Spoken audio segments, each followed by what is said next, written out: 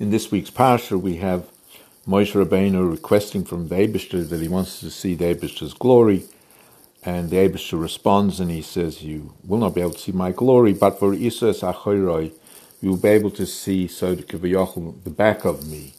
And Rashi points out, what does that mean?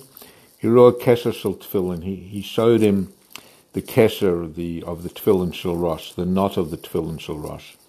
So the Rebbe explains in Chelek Chaf Aleph, what is Rashi trying to say, and where does Rashi know this from? And the Rebbe explains, why does a person, we're speaking about the Yidden after they sinned and so on and so forth, why does a person sin? The reason why a person sins is because they forget. They forget the Eibishter. They forget that the Eibishter is Machaya, Yesh Ma'ayin, he creates the world constantly. So the very second that a person is contemplating, Chas v'Shalom does an Avera, at that second the Eibishter is creating the world. So how is it possible that a person could possibly sin knowing that he's sinning against the being that is allowing existence to exist?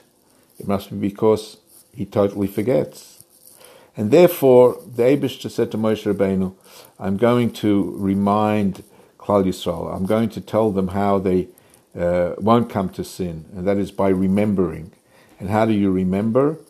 Through the mitzvah of talis and tefillin. By talis it says, Orisa moishe is chartem, and you shall see the tzitzis and remember.